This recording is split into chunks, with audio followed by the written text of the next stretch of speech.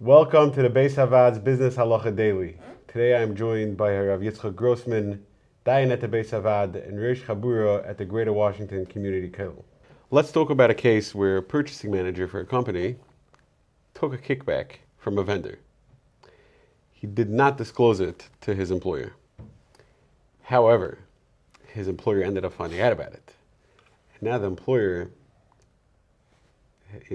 he's got a great idea. He says, wait 1 second, that kickback, that belongs to me. Does he have a claim in Beis Din for the kickback that his employee got? This case is similar to a case discussed by the Sanzer Rav, the Divrei Chaim. Divrei Chaim talked about a case, his case was more complicated than our case, but basically, for our purposes, there was a guardian whose job it was to rent out property belonging to a certain property owner to find tenants for it.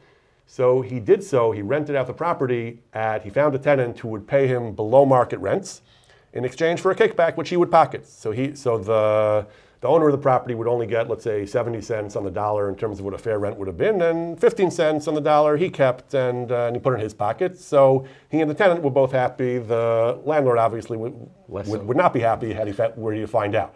Again, his case didn't find out till later, but he says what would have happened had the owner of the property learned of this arrangement while it was ongoing.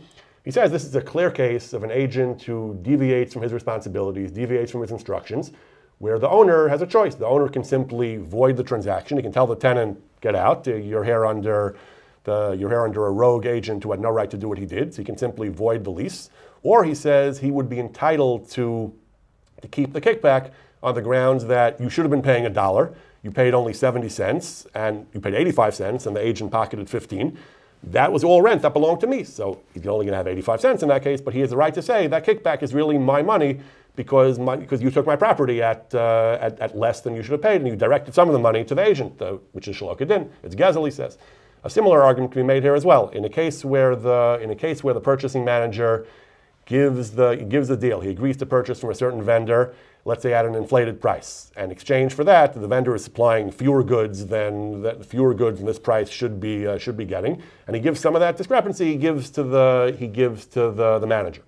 So the owner, if the owner finds out, presumably according to the Divrei Chaim, the owner could say, "That's Gezel. You're stealing. You're spending too much of my money and not getting enough goods in exchange. So I can recover if I want. I can recover anything I want. Any money that came from this vendor." He really owes me more because he took more money, but anything that comes from this vendor, I can take, and he would presumably have a right, in that case, would have the right to demand the kickback from the manager. So what would be in a case where the purchasing manager actually, he bid out the contract, and he came back with 3 identical quotes, which were all the best quote for the company, and he takes the kickback from the vendor who he ultimately chose, but it's not at a cost to his boss.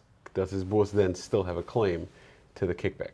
That's a more complicated question. The Divrei Chaim's argument doesn't apply in this case. There was no gezel. The owner got fair value for his money. There will be other issues in the sugyas of shluchin, about unjust enrichment, enriching yourself, osas chara parasa shel chavero. That's a more complicated sugya. We're not going to get into that, but it's less clear in such a case that the owner would necessarily have a claim to the kickback.